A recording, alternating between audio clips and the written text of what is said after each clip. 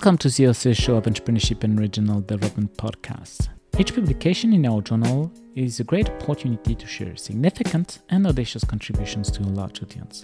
My guest today is Michela Loi. She is from the University of Cagliari. She recently published an article entitled Rethinking and Reconceptualizing Entrepreneurship Education, a Legacy from Alistair Anderson.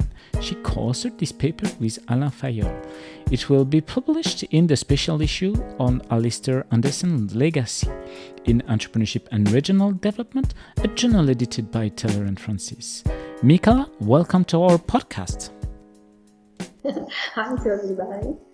Can you tell us what is the origin of your paper? Why have you decided to address this particular topic, and what is the question you aim to answer? So we decided with my co-author Alain Fayolle to submit a paper to a special issue that was interested in receiving contributions that reflected on Alistair Anderson contributions. So we were at the end of another project that was published with other authors in the Journal of Management Inquiry. And during those projects, we highlighted many concerns related to how entrepreneurship education is conceptualized. And starting from those reflections, we decided to try to answer other questions related especially on understanding why we are following a certain path in conceptualizing entrepreneurship education as we are conceptualizing this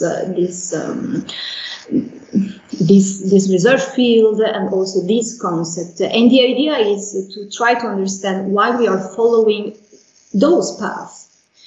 And so we started thinking a little bit more critically about what entrepreneurship education is. And with a special issue related to Anderson contributions, our idea was to try to understand better how we can use and reflect on Anderson contribution to better understand the past and the possible past for conceptualizing entrepreneurship education in a more theoretical way. So it means that we wanted to critically address what entrepreneurship education is, why we are doing what we are doing with this kind of entrepreneurship education, what are the goals of entrepreneurship education. So the idea was to having new perspective to highlight what entrepreneurship education is. And this special issue actually was a real opportunity to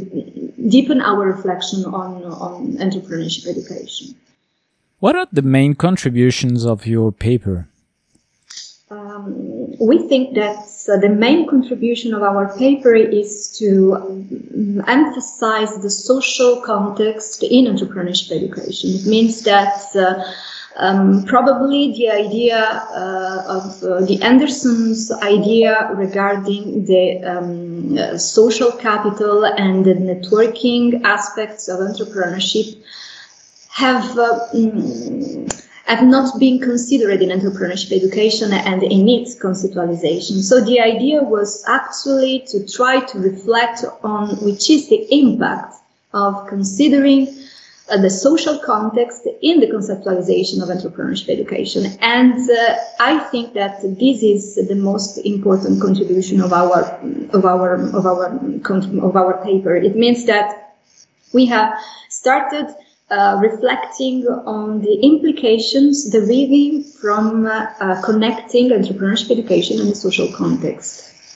What was for you the main theoretical or methodological challenges in addressing such a question?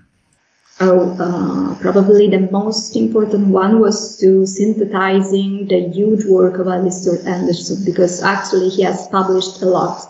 So the idea was to actually find the fil rouge of his contributions and try to synthesize all this literature in something that could be narrated and at the same time be used to refine our conceptualization. But at the end was an interesting journey and a very rich journey.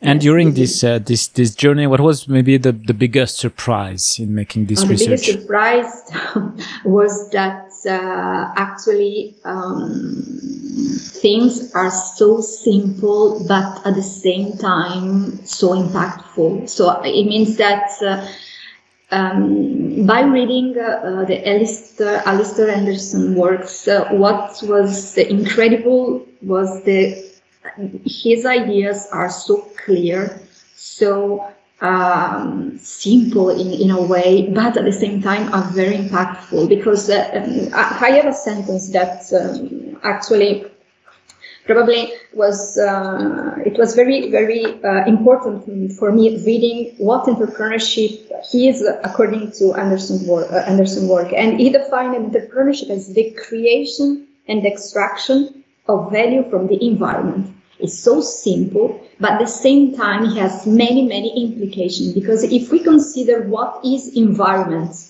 then for entrepreneurship education, many things can change. So it was so easy. Why we didn't see before? This was surprising. Yes. What are for you the main implications of your work for entrepreneurs, educators, managers, practitioners in general? I think that, as we highlighted in the paper, probably the two important implications are related to the fact that, first of all, entrepreneurship education should be should follow. We talk about a placeless form of support. It means that if we do not consider the social context in entrepreneurship education, and if we not consider the environment, then we consider as an abstract entrepreneurship education support, an entrepreneurship education program. But if we consider the social context and the environment, then entrepreneurship education is less placeless. It's a less placeless situation. So it means that participants should be aware about the rule of the game, of the place in which they are developing their ideas, and this is important in entrepreneurship education. So the social context and entrepreneurship education is not placeless. It's not a placeless situation. This is a most important, one of the most important implications. The other one is that in this case, entrepreneurship education should be less prescriptive.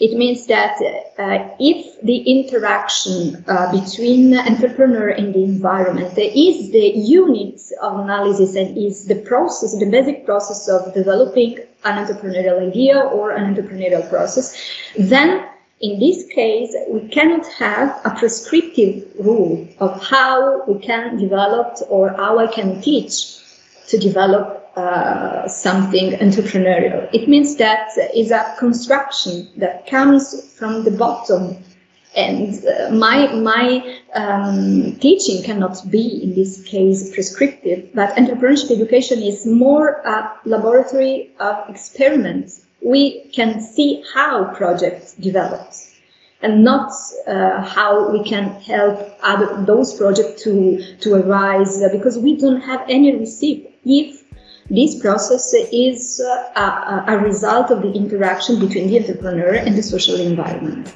Thanks a lot, Michela, for participating to our show and presenting your paper entitled Rethinking and Reconceptualizing Entrepreneurship Education, a Legacy from Alistair Anderson. All our podcasts are available on entrepreneurship-erd.com and on the main podcast platform. Thank you very much for this opportunity.